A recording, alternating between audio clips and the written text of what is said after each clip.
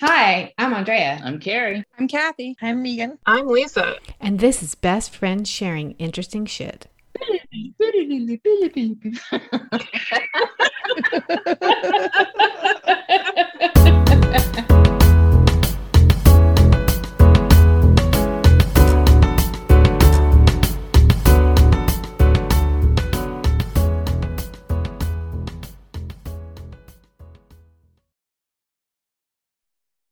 Hey, ladies. Hey. Hey there. Good Happy evening. Memorial Day. Happy Memorial Day. I guess it's not really a happy. What do we say? Happy beginning of summer, yes. Yeah, and a thoughtful Memorial Day. Yeah, thoughtful Memorial Yes. Day. My children and husband, not I, went into our local, veteran cemetery and put flags out on the graves with the Boy Scout. Oh, well, that's nice. That's Yeah. very nice. I was walking That- in the graveyard. I was walking in the graveyard near my house in Buffalo, and Uh-huh. there Is was that a what you lady there. Well, I like to walk there. It was also beautiful weather. Graveyards are great to walk in. They're so peaceful. Yeah. Well, my brother in Brooklyn apparently walks and through, there's like graves, like cemeteries. That's what you do in Brooklyn, is walk through old cemeteries, according to my brother. Yeah.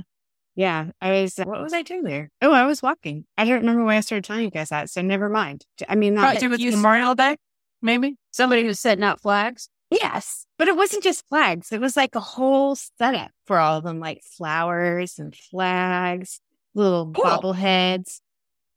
No, I'm just kidding about the bobbleheads. That's Yeah. a little too much. It's not reverent enough.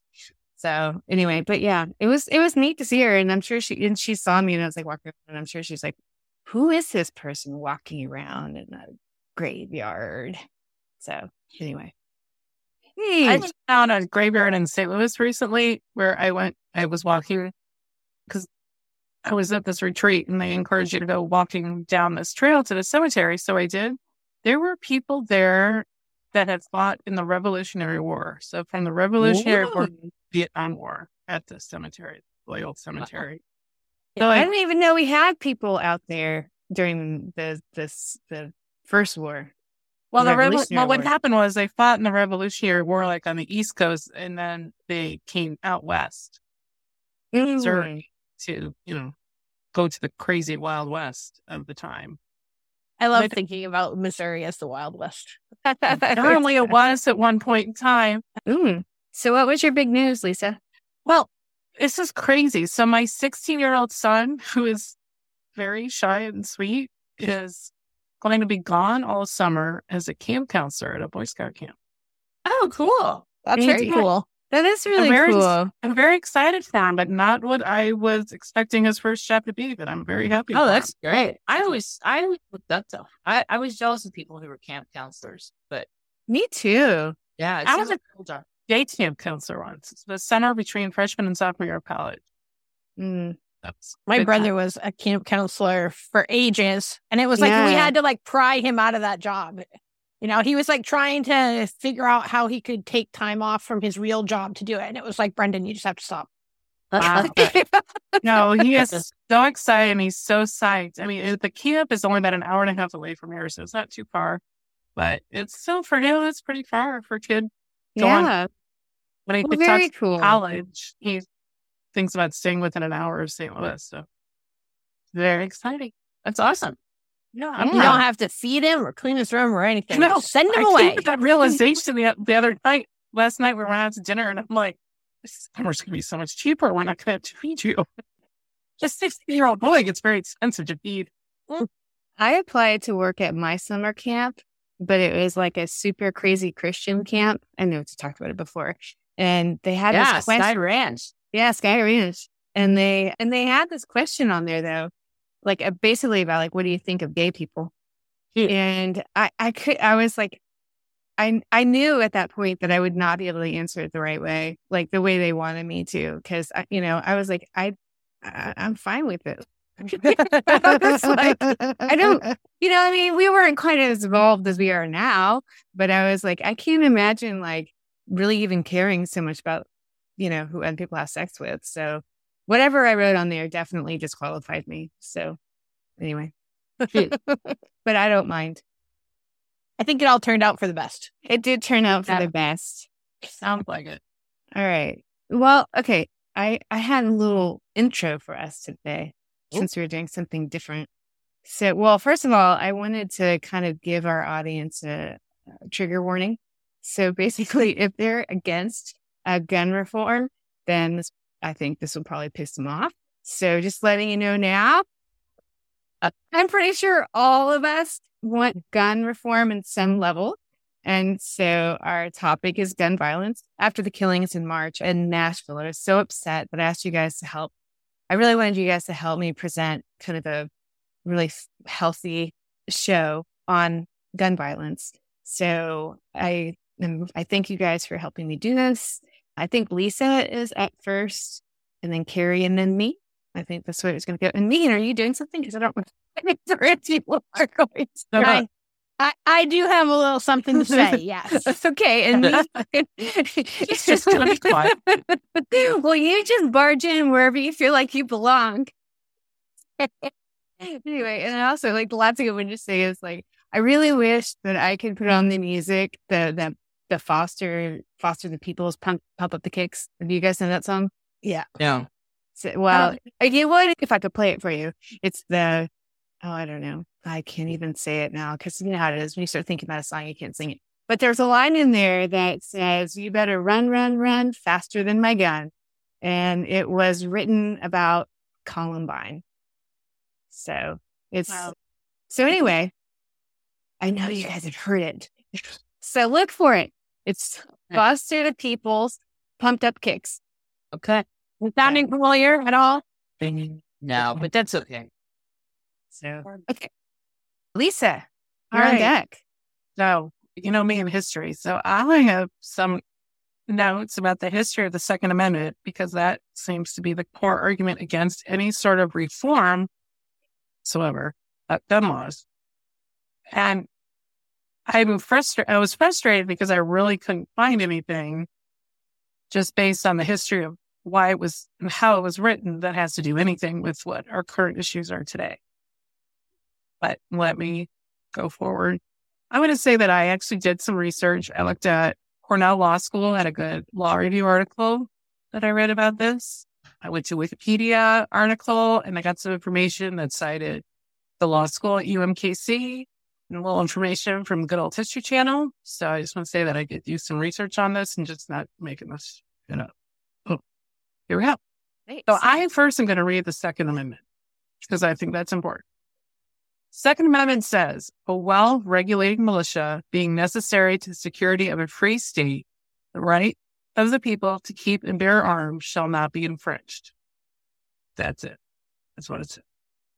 All right, a short one. Yeah. It's short, but it seems pretty simple about a militia and keeping arms for a militia. Yeah. So the Bill of Rights was written by James Madison, and the purpose of the Bill of Rights was during the debate for the passage during the Constitution Convention to pass it. They were debating getting ready to vote in the Constitution, and they're going back and forth. And through that, a pledge ended up being made that additional bills would be proposed to add to the Constitution because there are still fears of different things that would happen on different levels. I feel the need to go into all that. So the opponents of ratification quickly seized upon the absence of the Bill of Rights, and Federalists, especially James Madison, soon realized that they must offer to add amendments to the Constitution after its ratification. Only by making such a pledge were the Constitution's supporters able to achieve ratification in such a closely divided states such as New York and Virginia. So the Second Amendment traces its roots through with the English Bill of Rights of 1689. It declared subjects which are Protestants may have arms for their defense suitable to their condition and as allowed by law. And that provision grew out of friction over the English Crown's efforts to use loyal militias to control and disarm descendants and enhance the Crown's standing army. Among other things, prior to the Glorious Revolution, that the planted King James II in favor of William and Mary. So it really had to do with like old English politics and things. So there was a discussion of Protestants in it. So the mistrust of standing armies like those employed by the English crown to control the colonies, and anti-federalist concerns, having like a central, there's whole battle when they're with the Constitution, which you're having a centralized federal government and each state having its own, like how much power. So wait. Yeah. Can I have a second? Okay. So Sure. we just switched from talking about the English back to the American. Okay. That's the American debate. So you got to think. So these are all a few years prior to writing the Constitution, they were British subjects. So this is the history thing. Okay. So now they have a mistrust, so they don't want, so they're going to have, they don't want the federal government to have too much centralized power. Like there really was a debate, like how much power they were going to have. Were they going to have a standing army that would sit there and put down the state? It was a huge concern. So there's a debate about provisions in the Constitution give Congress the power to establish and fund an army, as well as to organize, arm, discipline, and call forth the militia in certain circumstances. So the motivation of these have been the recognition of the danger of relying on an inadequately trained soldiers as the primary means of providing for the common defense. So basically, having this amendment added would allow for there to always be well-trained people in a state militia to be called up in the defense of the state or the federal government. So the Madison drafted the Bill of Rights, where how the federal army could be kept in check by the militia. That having a standing army would then be opposed by the militia. He argued that the state's government would be able to repel the danger of a federal army. And it may be doubted whether militia, thus circumstance, could ever be conquered by such a proportion of regular troops. So he contrasted the federal government of the United States to the European kingdoms.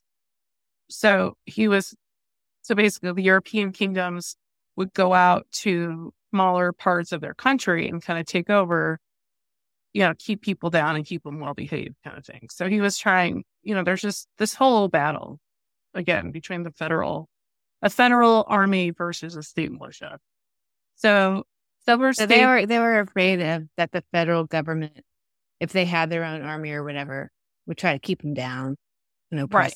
Okay. Right. If they ever were protesting about what the government was doing, then the army would just come and put them down. Okay. That was the fear. That was the big fear. So James Madison produced the initial draft of the Second Amendment, and this first draft stated, "The right of the people to keep and bear arms shall not be infringed. A well-armed and well-regulated militia being the best security of a free country, but no person religiously scrupulous of bearing arms shall be compelled to render military service in person." So the first committee that got this was the House of Representatives. And they considered Madison's formulation. They altered it to instead of militia as composed of the body of the human people. And then they made some other little changes.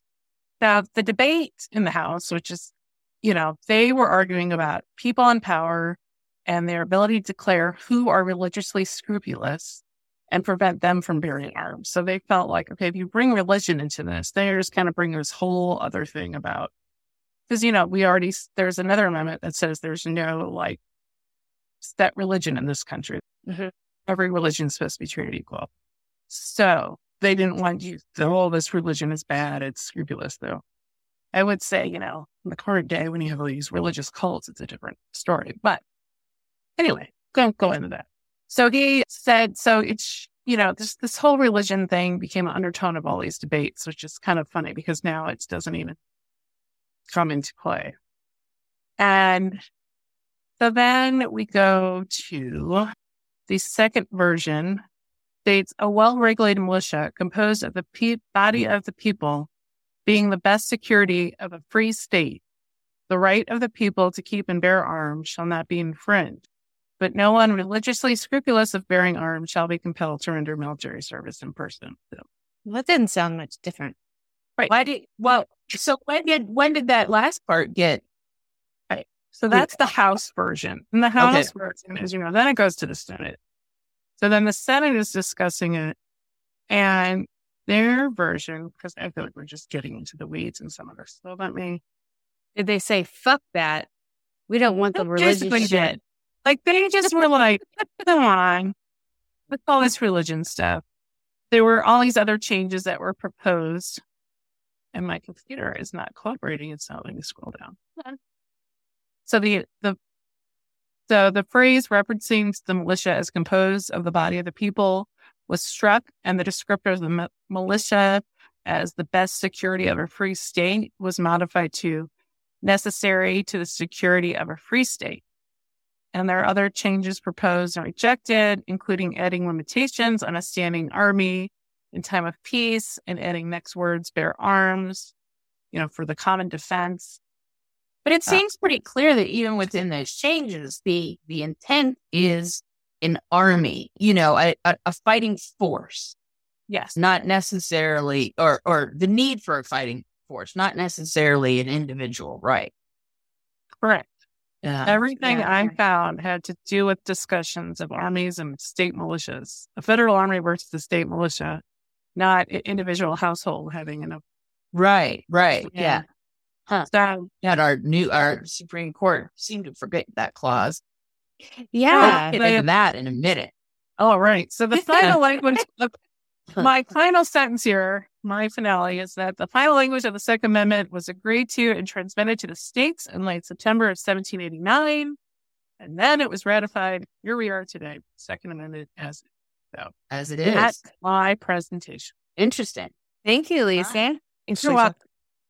So, the landscape it's changed quite a bit in some ways. In some ways it hasn't. But now we've learned, kind of about the history and where we were, or what I guess gives us the Second Amendment today. And so I'm going to talk a little bit about the regulations that kind of the modern day regulations, what we have, what we don't, what we can have, what we can't.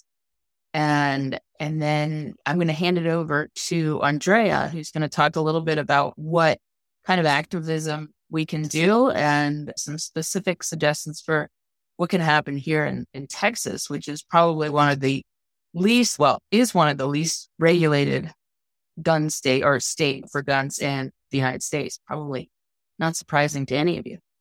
So the world of gun legislation gun regulation is guided by about 11 different laws. The first one, this is kind of surprising to me, was passed in 1934, which really isn't that long ago. It was called the National Firearms Act. And what it did was taxed the transport and manufacture of a variety of firearms, like machine guns, long guns, all sorts of different firearms. Handguns weren't really a thing yet. It didn't address handguns. And that's important to kind of keep in mind. And the legislation was actually spurred on because if you remember, Prohibition was enacted a few years earlier. And so that the spike in gun violence coincided with the ban with Prohibition. And so the federal government was like, hey, why don't we tax these guns and make a little bit of money off of it? And it also mandated that guns were registered. So that was, pretty broad. And then between 1934 and 2004, there were only 9 other federal laws, and they all regulate in some way gun and gun ownership. Yeah, including in 1994 through 2004, there was the Brady assault weapons ban, in which all of the terrible assault weapons we see used in these mass shootings were actually banned for 10 years in the United States following the assassination attempt on Ronald Reagan, the man who was, I don't think he was killed. He was paralyzed, though. It was with Reagan's entourage when there was an assassination attempt. Brady was paralyzed, and eventually the Brady law, what was called the Brady law, was passed, and that was an assault weapons ban. I don't know why it sunsetted, why there was a provision to sunset it. I suspect that's the only way they could to get it passed. But thinking about the political climate now, and I don't even know. I just don't think that they could get, even like for 5 years, I don't think they could get an assault weapons ban passed. So, quite a bit has changed. And why do you think it's changed so much? Or do you already have that in the laws? Well, I think I think it started happening to change in early 2000s in the Bush administration years. And then in 2004, the laws looking at guns, I mean, basically there's only 3 classes of people that cannot own firearms: fugitives, felons, and the mentally ill. But that not just being mentally ill, you have to be involved. You have to have been involuntarily placed in a mental institution. Oh. So just those 3 classes of people. That's it. Anybody else has a right to own a gun. And so, really, that's not very much regulation from the feds. Really just regulated distribution and things like that. And then in 2004, kind of the first pro-gun legislation was passed, and that allowed or exempted gun manufacturers and gun dealers from being sued for negligence arising out of, they couldn't get sued if somebody got killed by one of their guns. And that... Well, that's convenient. Yeah. And it's been, unfortunately, since that was passed, that has just kind of stirred, what's the word I'm looking for? It has started this kind of arms race amongst the gun manufacturers because they knew they weren't going to get sued. So they have like all these new things that they're coming up with that may or may not work when you put it on your gun, but who cares? They're not going to get sued. Oh God. So it was just a giving to the industry, and it's, we shouldn't be surprised by that. I'm sorry, that was passed in 2005. 2004, that was kind of the first law. 2004 was the first law passed that wasn't a regulation. It was kind of I guess you would call it, a protection of the individual right to carry. And that was law enforcement officers are now granted immunity, and they can carry their service weapon while they're off duty. And so there's legislation towards that. And, that, again, looking at the time frame, that kind of makes a lot of sense because we're coming on the heels of kind of 9/11. And so, and the law enforcement was probably enjoying like the peak of its popularity. Makes sense that this was passed. Or maybe we could say that rights were experiencing their greatest trampling on. That is a very good way of framing the issue. Yeah. Like everybody else's rights. I feel like that could, you could look at that from a couple different angles. Yeah. It was not since World War II had we been under more restrictions of our rights. And, some of those, a lot of these remain today. And so one thing that I found out was that the gun industry is a $20 billion industry a year. Billion. Okay. In comparison, and I just picked an industry that I thought something that like a lot of people have. So I did the headphone industry. So in comparison, the headphone industry is 17.5 billion, 17.56. So almost, about $10 billion less than the gun industry. And I haven't done a deep dive into the numbers or anything like that. But I think it's safe to make the conclusion then that more people own guns than headphones. And that is terrifying to me. Isn't it to you? Well, I think part of it is, there are more guns. The people that own guns own more than one gun. Mm-hmm. They own for example, that Murtaugh guy in South Carolina. That guy had like an arsenal of guns. Oh, yeah. It was insane. And then he didn't even really keep track of his guns. It doesn't matter. A lot of states, like Texas being one included, you just don't have a gun. You don't have to register. You don't kill anybody. Missouri got rid of all that. You didn't have to have any training or anything. It's ridiculous. So I think the other thing about comparing it to the headphone industry is I think there's definitely some significant price differentials. Like headphones max out somewhere around the $300, $400 mark, and guns can go. Yeah. I'm not saying guns are always shockingly expensive to me. Like I'm always astounded by how much they cost. Yeah. Well, that's true. I mean, maybe I should compare it to I don't know, what's another, like the Peloton industry or something like that. Yeah, I was gonna say, like, yeah. market. I think Well, it's hard Peloton's to- gone through a recall. I don't know But- if guns ever get recalled. Just Yes. no, they're exempt. So yeah, just the idea that there are industries that are bored by the gun industry. I hear you 100%. I think that is probably a uniquely American thing. Well, yeah. So, That's I mean, in Switzerland, now we could take up the Swedish approach, which is in Switzerland, you actually I don't know if it's probably not man any longer. Every adult person is mandated to have a gun because they are a neutral country. So the thought being like, at any time, everyone, any country could be like, fuck you, Switzerland, we're invading. And they don't have an army. So every person, I don't know, a lot of people are supposed to have guns. But the big limiting factor here is that it has to be kept at your local police station. So they don't really have gun violence because you'd have to be like, okay, I have to go down to the police station, get my gun. And I'm sure you have to say, like, why are you getting this out? Yeah, so right. I'm sure if you went down and said, I'm pissed off at my wife, I need to shoot her, they will not give you your gun.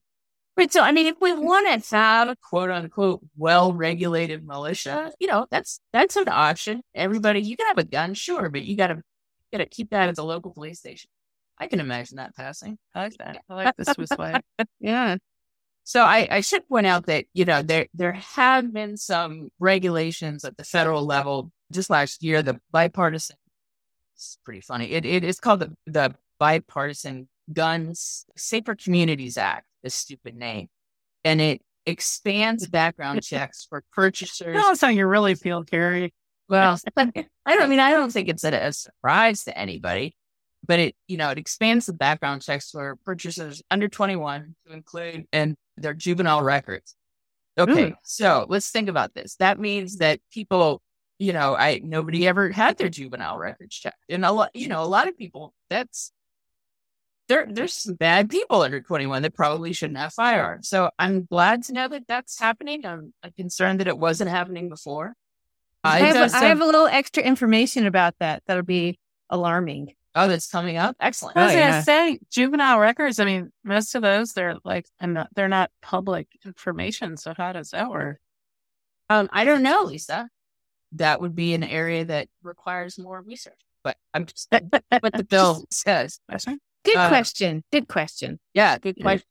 And the other two things that it does that are important, and again, things that you would think were already illegal, but it is now illegal to purchase a gun or a weapon for someone who is otherwise restricted from carrying one. And as I mentioned before, that's felons, the involuntarily admitted mentally ill, and fugitives.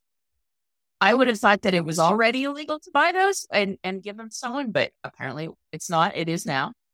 Wow. And closes the quote unquote boyfriend loophole. And this is really kind of, I'm sure it's an unintended consequence, but it was really horrible up until they closed this loophole.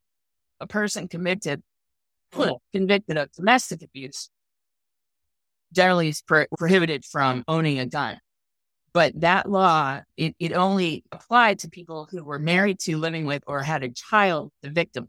So a live-in boyfriend wasn't covered. So yeah, right. So now they have closed that, and they also may not possess firearms.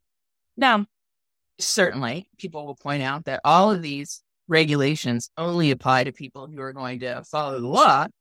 People who commit these types of abuses aren't following the law. And that might be true, but I mean, it's something, and it gets us, one step closer, and it was bipartisan. So I think there's some evidence of this, that the NRA is losing a little bit of its traction, and I'm talking a minuscule amount, but they have really, people have seen these mass shootings, and, as everyone knows, if Sandy Hook couldn't really change the tone, nothing ever will. But I mean, we've just had so many since Sandy Hook, mass shootings, that not everybody is on board with the NRA as once was. So at the federal level, and I'll hurry this up a little bit. At the federal level, there aren't very many regulations. So it falls naturally then state levels. And the federal government, federal Supreme Court has chimed in a little bit on that. And unfortunately, in 2008, they took a look at the Second Amendment for the first time. And they first declared that a handgun is an arm or arms under the meaning of the Second Amendment, because up until then, it wasn't clear that it didn't only apply to long guns. Talking about militias, they didn't have handguns in 1770, whenever it was ratified. So 1789. Yeah. So handguns were a thing. So interestingly, they say they take an originalist approach to interpreting the Second Amendment, which means that they think about how the founding fathers intended this law to be applied. And yet they also declare that a handgun is an arm underneath in the meaning of the statute when those didn't even exist. So it's a little duplicitous to suggest that they're just trying to keep the original intent of the law intact. But right, if everybody wants to own a musket, I'm all for it. Go for it. But right, exactly. Yeah, if it takes like 20 seconds to load one shot, all right. Fine. So that's what I hate about the originalist thing. I'm like, yeah, they didn't have they didn't have these guns that we have back then. Right. Like what they were regulating is not what we have now. And normally when you're talking about regulations, kind of the overarching justification you can have for regulation is public safety. A lot of laws get passed based on public safety. Think about vaccination laws, all those are all public safety laws, drinking water laws. But the Supreme Court in 2010, in a decision that I don't have listed, it's like Arthur's something, I don't know, starts with an N. Anyways, with that decision, sorry, I lost my train of thought there. Something about MacArthur in 2010. Yeah, I know. But where was I before that? Okay. You're talking about regulations and safety. Yeah. So it'll come back to me. We're getting there. It all come together. This is a real conversation. Yeah, right. So all right. So the Supreme Court case that also said that they interpreted the right to keep and bear arms unconnected from service and militia. So it's like they just kind of deleted that service and militia part.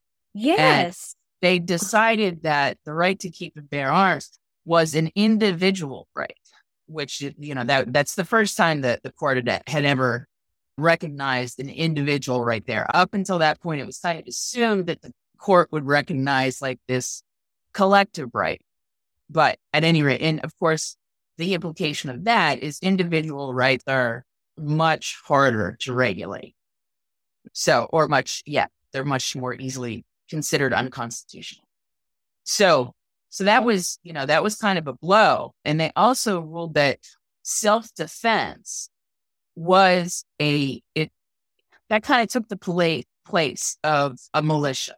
Like they made the comparison that self-defense within the home is kind of like having a militia, which I don't think, again, that's very accurate, but that's the way it goes. So the District of Columbia's ban on handguns was kicked out.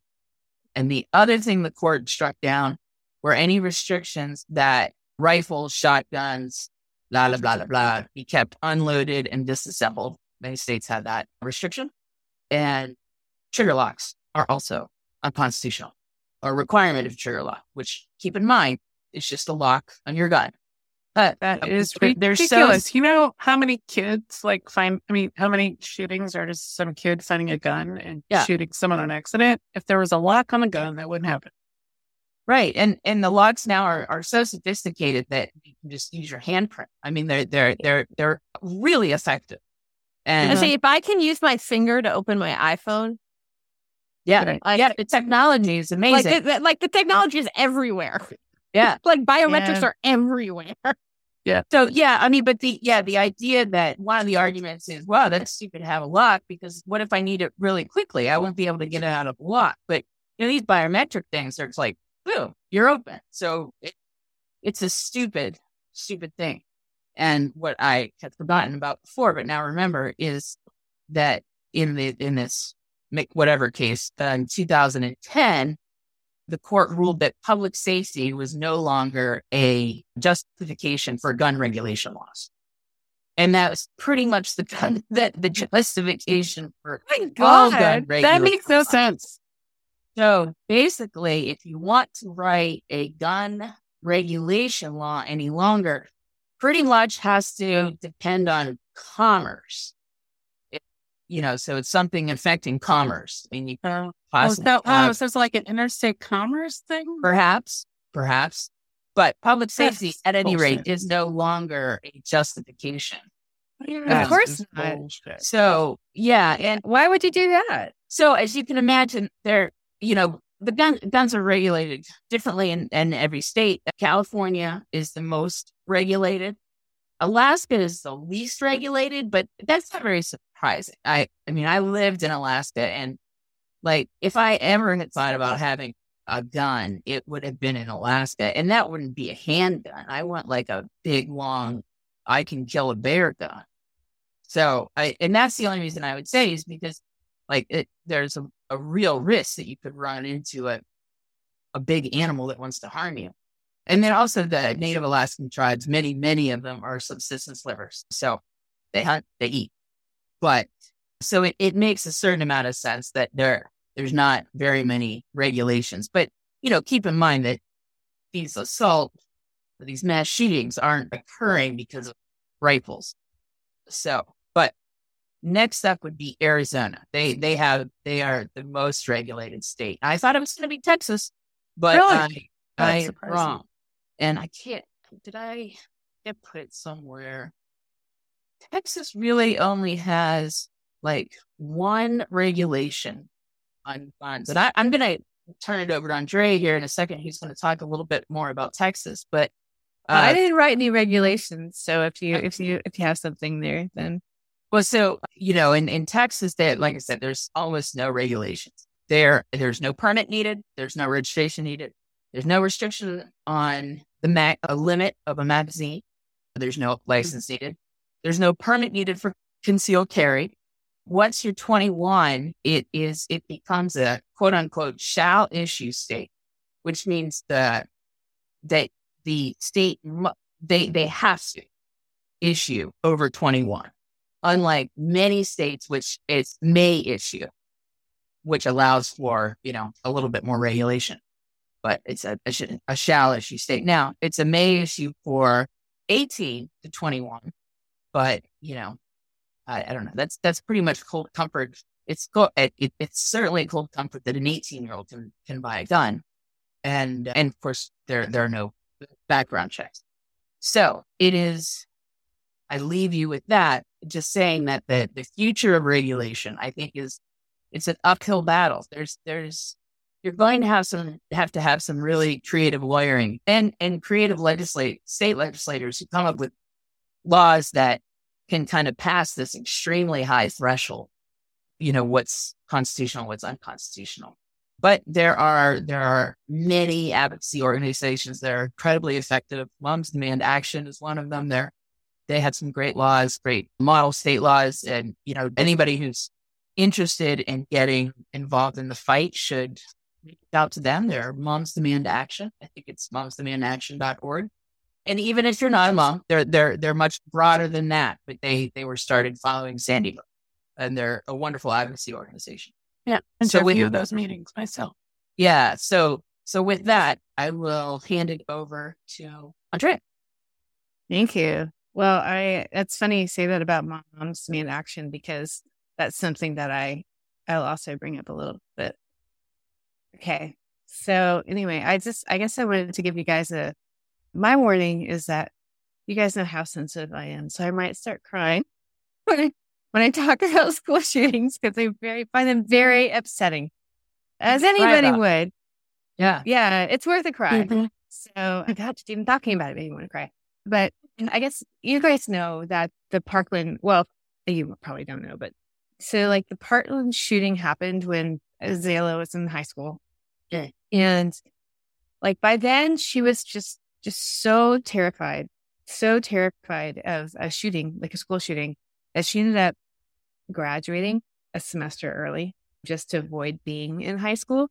But while she was there, like right after the Parkland happened, her dad, he had some sway at the high school. And so he was able to push them to install these like heavy duty locks on the doors, at least of all the rooms. So I think like someone couldn't get in. Do you know what I mean? Like they couldn't force it. I think that's what they were.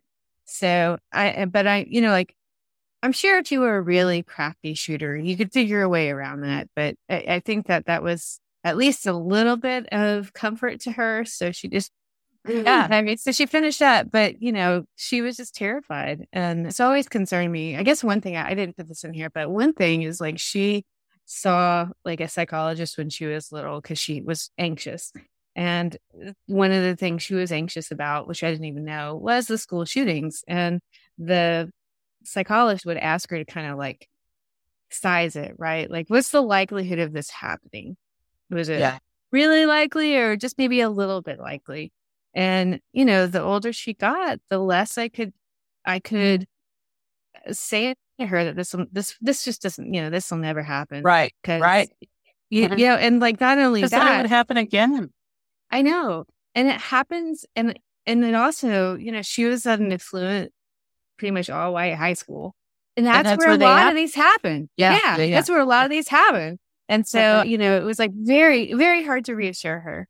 And so then speaking of affluent schools, I'd always been concerned, but the Nashville shooting, like it happened in March and it was like an affluent school, private school, I think. Christian school, isn't it? Yeah. It was a Christian school. Yep. And so, 3 9-year-olds and 4 adults, including the shooter, were just, snuffed out. And I was like, I realized that for me, gun violence had superseded abortion as like my top issue, which is huge because you guys know, like it's been my top issue for like 30 years. So, but I mean, it's not like I don't care about it anymore. It's just that like, it's very complicated. It can be like morally ambiguous for some people. There's nothing morally ambiguous about keeping people from shooting up other people. Like, you know what I mean? Like, that's just... Nobody thinks it's okay. Yeah, exactly. So, and then, so there's that. And then Rick Scott, right after the Nashville thing happened, sent out this fucking tweet that just blew my fucking mind. He wrote, "We need to consider an automatic death penalty for school shooters. Life in prison is not enough for the deranged monsters who go into our schools to kill innocent kids and educators." And I was like, I was pissed off because that shooter was dead. The shooter was already dead. At the end of it. I looked it up. About 50% have already received the death penalty that very day, and so I was like, so who cares? But more than that, I was just like, there's something wrong with this. And so I kept thinking, I'm like, and I do for business, for work, I do a lot of process engineering. And so I started mapping out the process in my head. And I was like, okay, a person wants to shoot a gun. They get a gun. They shoot the gun. They get good at shooting the gun. And at some point, I don't know, maybe it was beforehand, they decide to kill people. And then they decide to shoot up a school. And then they shoot up a school. And then someone calls 911. And then police come and kill the killer. And so I was like, so I asked myself, like, what is wrong with his logic? Like, why does giving someone the death penalty not really matter? And so, like, what assumption was he making? So I'm just going to put that out for you guys. Yeah. Like, what is it? Just say the assumption of these people that always talk about the death penalty is they think that's going to be some sort of deterrent for people to not commit certain crimes. And there's been a lot of research. I mean, I'm not an expert on it, but I've heard plenty of news stories about it. It doesn't work. Like, it does not deter people. Have they never heard the phrase suicide by cop? Right. Are they not aware of how many people put themselves in front of law enforcement with a weapon because they don't want to have to kill themselves. They want somebody else to have to do it. Right. They're ready to die. They go into that. They could care less whether you tell them they're going to get the death penalty. Right. Not Exactly. going to stop them. Yeah. Stupid. So what I came to was this idea that like what his assumption is that we couldn't do anything until after a killing, right? Like he's Right. assuming that these people are going to be dead, and he's not thinking at all about prevention. Yeah, and that's what I was like, I can't. And it brought me like to this other kind of idea that gun advocates have about like arming teachers and administrators so they can stop a shooter. So like, how does a teacher know that there's a school shooter in the building? Like, how would you figure that out? Right. No, I'm asking you guys. Oh, Oh, well, I mean, probably. you would probably hear the shooting, right? The shooting. Yes. Or they've Yeah. done, apparently not, there's a lot of, they do like a PA saying like, there's some sort of word or something that they'll say over the PA system so that they know that to go into lockdown. Exactly. And why are they going into lockdown mode? Because the fucking shooter is there, Right. right? They haven't committed, they haven't prevented anything, Right. I mean, like, I'm just sitting here thinking, I was like, okay, well, the teacher finds out, they have to react. I mean, it's going to take a while to react anyway. You're not used to hearing gunfire. And You're then right. so Well, and the other, teacher- I don't know if this has to do with where you're going with this, and I'm sorry for interrupting, but I just know that my children's school district, they have put in millions of dollars in changing and doing more construction on the entrance of these schools.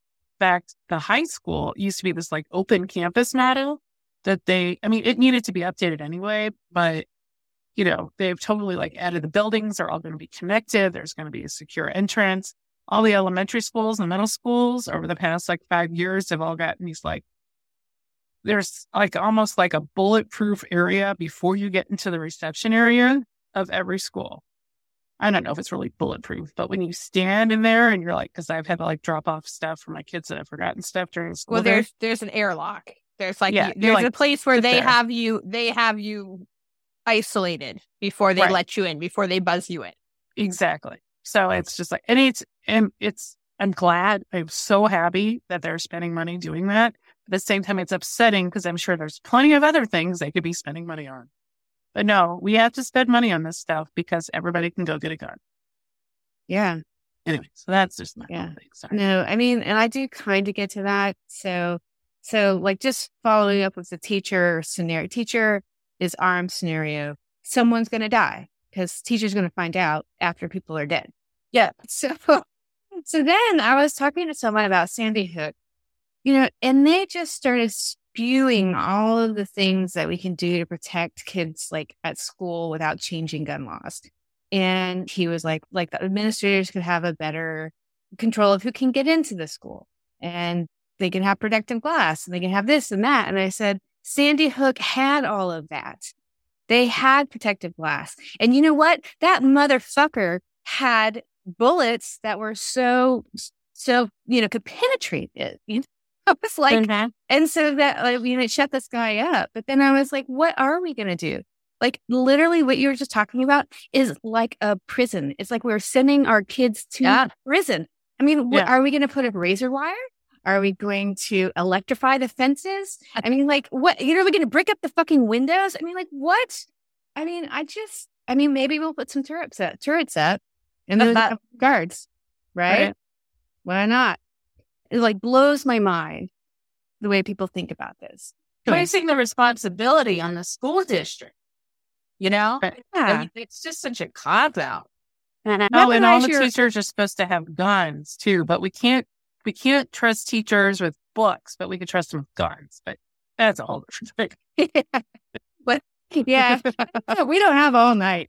So anyway, like I really, at that point, I realized I was like, I've got to do something about this. And so, but as you guys know, I live in Texas, and people they're not giving up their guns. I mean, even trying is just completely futile.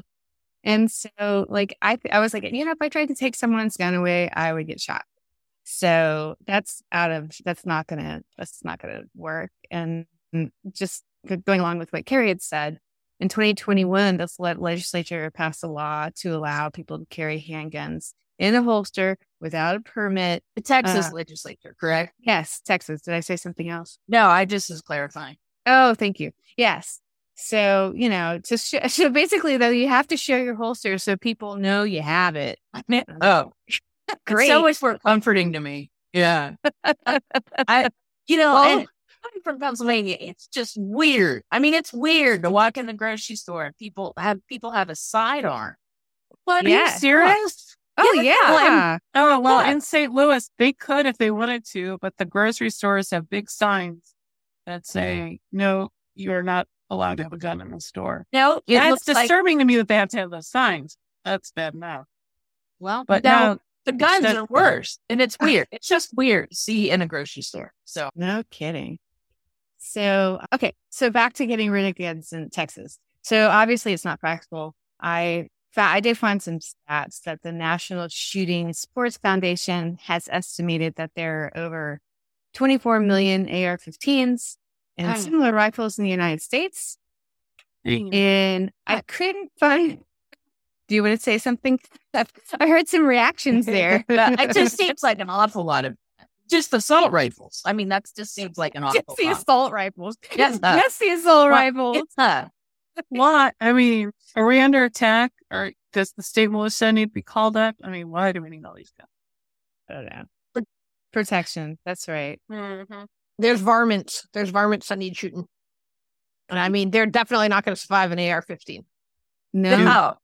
No one does. Shoot a bunny into pieces with an AR-15. Exactly. So anyways, I couldn't find a statistic that like whittles the number of guns in Texas down to, AR-15s. Yeah. But I did, estimated that there are over 1 million guns in Texas.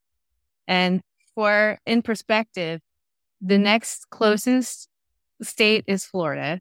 And they have half a million. They have 500,000. That's a surprise. Wow. Yeah. Wow. So Texas has twice as many as Florida. Yeah.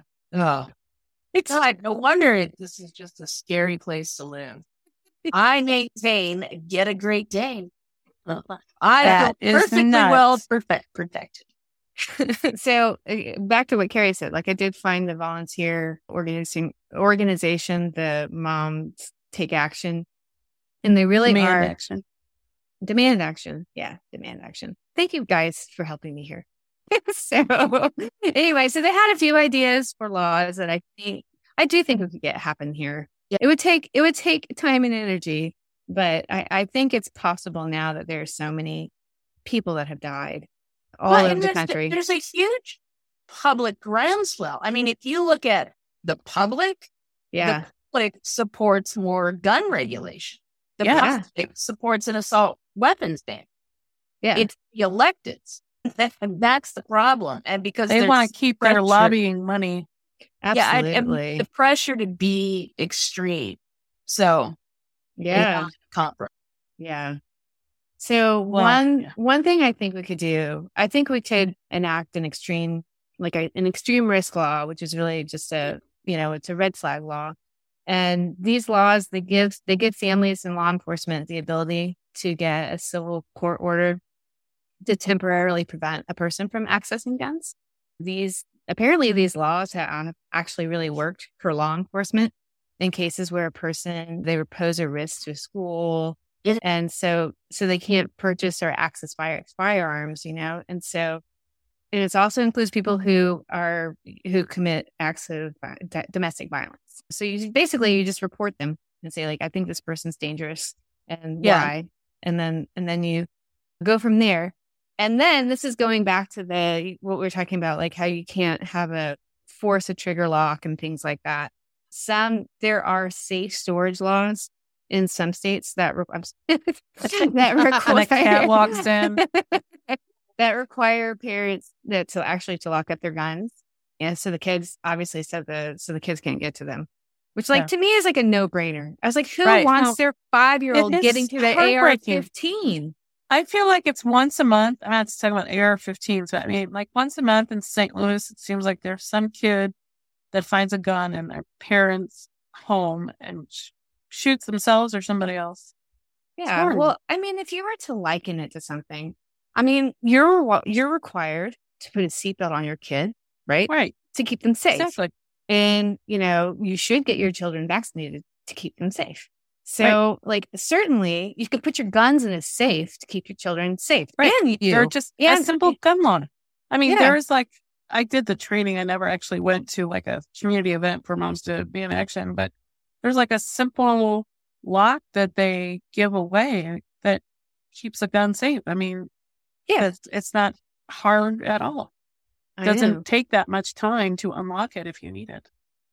I'm with you. So, okay. And so then I'm going into background checks now. So there were 3 ideas that I thought could be feasible. And so this last one is this background check. I'm sorry, I'm interrupting myself. I think what really has to happen is that some of our elected officials have to lose people in these shootings. So that's sadly, yeah. So, but the background checks. So right now, a certified gun dealer who's selling a gun has to run background checks on the folks that they're selling to make sure convicted felons and domestic abusers don't get them. And then, but a non-licensed seller, they can sell gun shows and online to anyone. Oh, yeah. To anyone. Yeah. No yeah, background wasn't check. that the big thing with Columbine? They were going to get rid of that loophole. No, Because the that's gun how show- those gun kids got shows- those guns. there Gun is- show loophole. Gun shows are not going away. Yeah. Oh, no. They're not I mean, going it's just sad. They talked about getting rid of that. And that was 2000, 2001? Nothing. Well, so obviously it's a loophole. It's actually a loophole in the federal law. And an Every Town survey in 2015 showed that 22% of gun buyers did not get a background check. That's a quarter. Yeah. It's almost a quarter of them are not background checked. Yeah. That's And those who terrifying. admitted I it. believe that. I believe Those that. who admitted it. Yeah, exactly. So like I said, I feel like those could be potentially feasible. I think in Texas, I'm not saying next year, but you Right. could definitely push those and get them because you're not keeping people from, like I said, you're not keeping people from having guns. So you don't have the manufacturers. In fact, the manufacturers might support it. There's no reason not to support these things. Well, especially if they Yeah. can just go into the business of making trigger locks. Yeah, That's the exactly. stuff. And safe boxes. Yeah. So good point. We should point that out to them. So not only can you manufacture your guns, you can manufacture stuff to make your guns safe. Right. There you go. The 4 of us, just set up a meeting with some gun companies. And No, Smith listen and to Wesson, us. we're coming for you. All right. So anyway, I guess this is my last thought on this. It was I started thinking about who has done something like this very effectively. Massachusetts? Well, no, we're think of they've been going at it for decades. But you guys are going to guess this really fast. And it's basically a single issue that's been incredibly effective at getting more and more restrictions passed over the last 50 years. Oh, the pro-life people. Yeah. Yes, those motherfuckers. Yeah. So So everybody needs to become a one-issue voter. No, I mean, but they've gotten their judges passed. They've gotten their they had a great ground game, and of course we were just stuck holding the bag. yeah. Well, we could have stepped up our game, but anyway, we didn't, and so We should have, yeah. we should have, yeah. Anyway, so I've been thinking, what are the things that they did? What are some of the things they did, and what can we adopt that they did? And I was to get things done. And I was thinking about how I remember when I was in high school, I was at church or something, and someone came in with an anti-abortion kind of poster with, showing a late term abortion and it was very, very upsetting. And I was maybe we need to show some people that. Maybe we need to show people what it looks like to have a 5-year-old ripped in half by an AR-15. Might cause because right now, what do we get? We get their pretty little headshots from when they were in school. And how much of an effect does that have? Well, I don't know. I mean, I don't know if the thought of 22 murdered children doesn't spur people to make change. That was one of the biggest disappointing part so far. The gun movement, or I should say, the gun regulation movement, it is that after that, when it seemed like there was just this kind of boundless goodwill towards, making some changes, I mean, even Trump was on board. Yeah. And then just poof. Yeah. Fumbled. I don't know if it's the deniers. They think these people, it's all actors and it's not real. I mean, are there that many? No, crazy there- people out it there? has I don't nothing- think there are that many people like that. It has nothing to do with the destruction that the guns cause. It has, to people who are, let's see, I guess, pro guns. I don't know, pro guns, let's say. It's all about the right to own it. Doesn't matter what you do with it. It's about, this is your right to own it. I mean, if only there was like another right. Let's say, maybe if we didn't regulate the right to an abortion, like didn't regulate the right to guns, there would be some parity. Yeah, I know. But I mean, it's not, they don't care, but clearly the destruction doesn't matter. It's just the right. I mean, But I don't know, like they don't see the destruction. I mean, think about like Vietnam. Like people started really turning against Vietnam when, they started seeing the carnage. Right. Yeah. The bodies that came back. The bodies, but the pictures that the press took. Yeah. Yeah. So, yeah. What I did not do nothing to prepare. I prepared. I'm sorry. But I was a little concerned that we were all going to be on the same side, and what kind of discussion happens when we're all on the same side. So I spent a little quality time going through the posts from the people I know from the various parts of my life who are currently avidly supporters of guns and any number of other things. And for all kinds of different reasons, like libertarians, like I recently saw someone that we all know who is a very reasonable human who mentioned that she and her husband have guns in the house because he's concerned about, natural disaster and something and needing them afterwards. Which was a good reminder to me that not there is middle ground on this issue. I feel like so many things in America, it's turned into like this just wildly disparate, like two ends who are just never going to find any way to the middle. Yeah. So it was, I spent a little time reading the people who are way over on the other side, and that was disturbing at best. Yeah. But I think that one of the things that struck me is how many of the people I know who really are adamant about guns and having lots of guns and carrying their guns all the time choose to homeschool their children. Whoa. Yeah, it's just general distrust of government. Well, it's a general distrust of like America in general. Even though they're here and they're very passionate about being Americans, they are like very standoffish to pretty much the entire world. Yes. Yeah. Right. It's this idea of like just no regulation. Period. Yeah. Right. So I spent a little time reading about that, and that was crazy and interesting and disturbing all at the same time.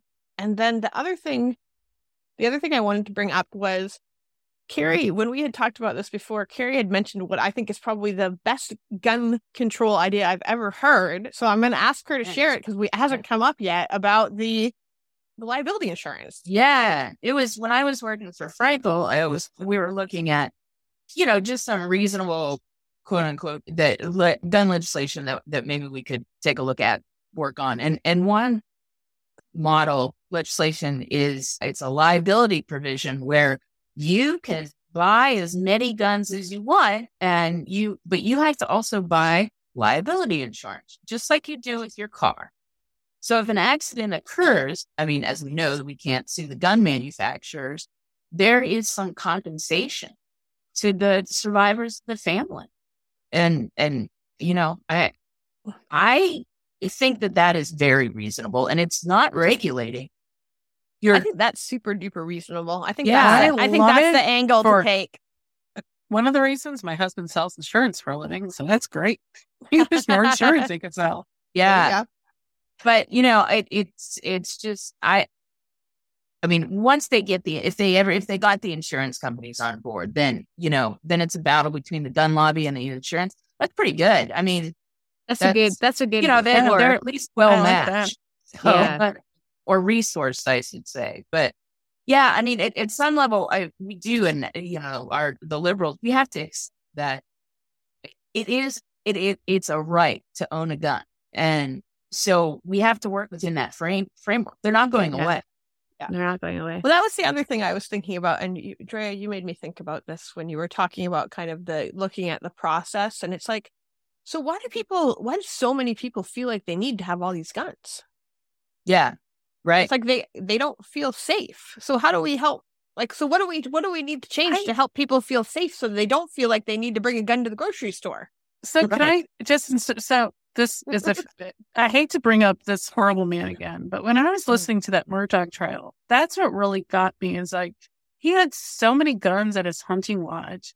And it was like, just this like hobby, of having all these different guns. And I think that's what a lot of I definitely know people like that. It's just this like hobby and they've got money to spend and they just buy all these guns. Yeah, they're toys. They're toys, just like their snowmobiles and their fishing boats. But we're never all that stuff. We're not going to stop that. There are always going to be that right. thing. And I don't even know if regulating that would make a difference, because by and large, people who have those kind of stockpiles and hunting lodges and things like that, they're not the mass shooters. They're just not. But he still ended up killing his family. That's another story.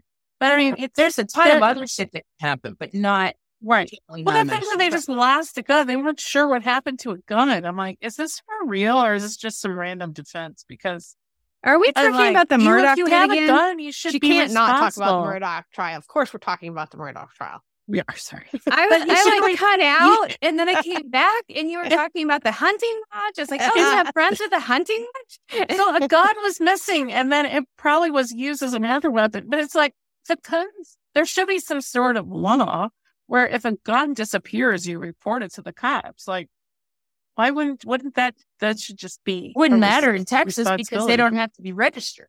Correct. So, right. Not in Missouri either, but yeah. Anyway. I mean, it's a good idea. It's a good idea. So, sorry to I just don't. Sense and guns. I mean, I just think that like we need to kind of what Carrie was saying, stick to what could happen, like what we could do, and of course I can go and just be militant on my own and like send these people really awful things, awful stories. We have to focus on the movable bill that the people and polling shows that the vast majority of Americans are in favor of gun regulation of some sort. Yeah. So we just have to find the things that we agree on. Yeah. So I had no plan on bringing this up, but I want to because I've had gun arguments with people and they bring up that I'm some sheltered white girl who don't know anything about guns and what's my experience with guns. And I'm sorry to bring this up, Carrie. But I had a gun pointed at me, carried it too. And I'm sorry if I don't feel like people should have so many freaking guns in this world. Anyway, sorry. But that's always when I start getting into a debate about guns, that pops into my head. So just had to say it. Sorry. That's one of the things about this whole argument is like it's very intensely emotional on both sides. Yeah. We have these people who are terrified that you're going to take their guns away, and then you have these people who are like, my daughter's high school career because she's terrified that there's going to be a mass shooting. Yeah. Right. There's just a lot of like fear and upset and emotion, and it's like I don't know how you take that out of an equation like this, but boy, it makes it a million times more complex. It does. I think if you can just assure people you're really not going to try to take their guns away. And I really am not. Like, it's not practical. It's not like my intent. My intent is to stop shootings. To keep guns out of the hands of bad people. Yeah. And I'm not, because, we were talking about mass shootings, but a lot of them are murders of spouses and right. Yeah. I mean, that's probably how more people die is, just like the gang violence, things like that. Shootings of kids getting a hold of a gun. Run-of-the-mill domestic violence. Yeah, right. And hopefully some of these laws trying to target domestic abusers will help because if nothing else, it gives law enforcement a tool to arrest, So, that's a pretty clear one. Domestic, you've been convicted of this. You can't have this. Okay, you go to jail. There's not much wiggle room there. Yeah. No. Yeah. I think there's a lot to do. So we have gone a long time. We have. We have. This might be a two-parter. This has been a very interesting night. So I appreciate you guys humoring me. I enjoyed this. This actually was more reminiscent of when we're actually together in person, the discussions we have. What's the research to back it up? Well, I did want to point out, I just learned it today on the Moms Demand Action website, is that June 3rd is National Gun Violence Awareness Day. Wear orange, everyone. Wear orange. Yeah, that's true. Wear orange. Yeah. So is this going to come out before June 3rd? Oh, I wasn't planning on it.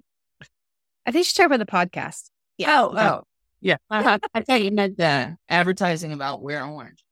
No, I just meant this podcast. By the time this comes out, June 3rd will be past. Well, so this is our Happy June 3rd podcast? Well, I wasn't planning on it, but it does seem apropos. It does line right up. Can I read you guys my favorite quote about guns? Yes. Because this one, I've loved this one for a long time. My dad used to have somebody in his office who had this up on her bulletin board, and it's from Mitch Ratcliffe, and he says, "A computer lets you make more mistakes faster than any other invention, with the possible exceptions of handguns and tequila." True. So, just something to keep in mind. It's a tool, but boy, it's a tool that, you use it wrong and disastrous consequences. That's much like a computer. Like, you can really get yourself into a lot of trouble with a computer. Right. You can make a lot of lots just by sitting here. Yeah. Maybe we'll do an episode on computers. Oh boy. All right, guys. Good night. Good night. See y'all later. Love you. Bye. Bye. Thank you so much for listening to Best Friends Sharing Interesting Shit. We don't do this for money, but if you'd like to help cover our expenses, feel free to contribute to our Patreon page. Just go to Patreon and search Best Friends Sharing Interesting Shit. Donate $1 a month and you'll be helping us to pay for our podcast hosting services and our podcast editing software. And if you like what you heard, give us a 5-star review wherever you listen to podcasts. We drop most Mondays, and you can find us on Facebook and Instagram or at our website, bestfriendssharinginterestingshit.com. We are Carrie, Drea, Lisa, Kathy, and Meegs. This is produced by Drea and Lisa. Thank you so much. We hope to see you again.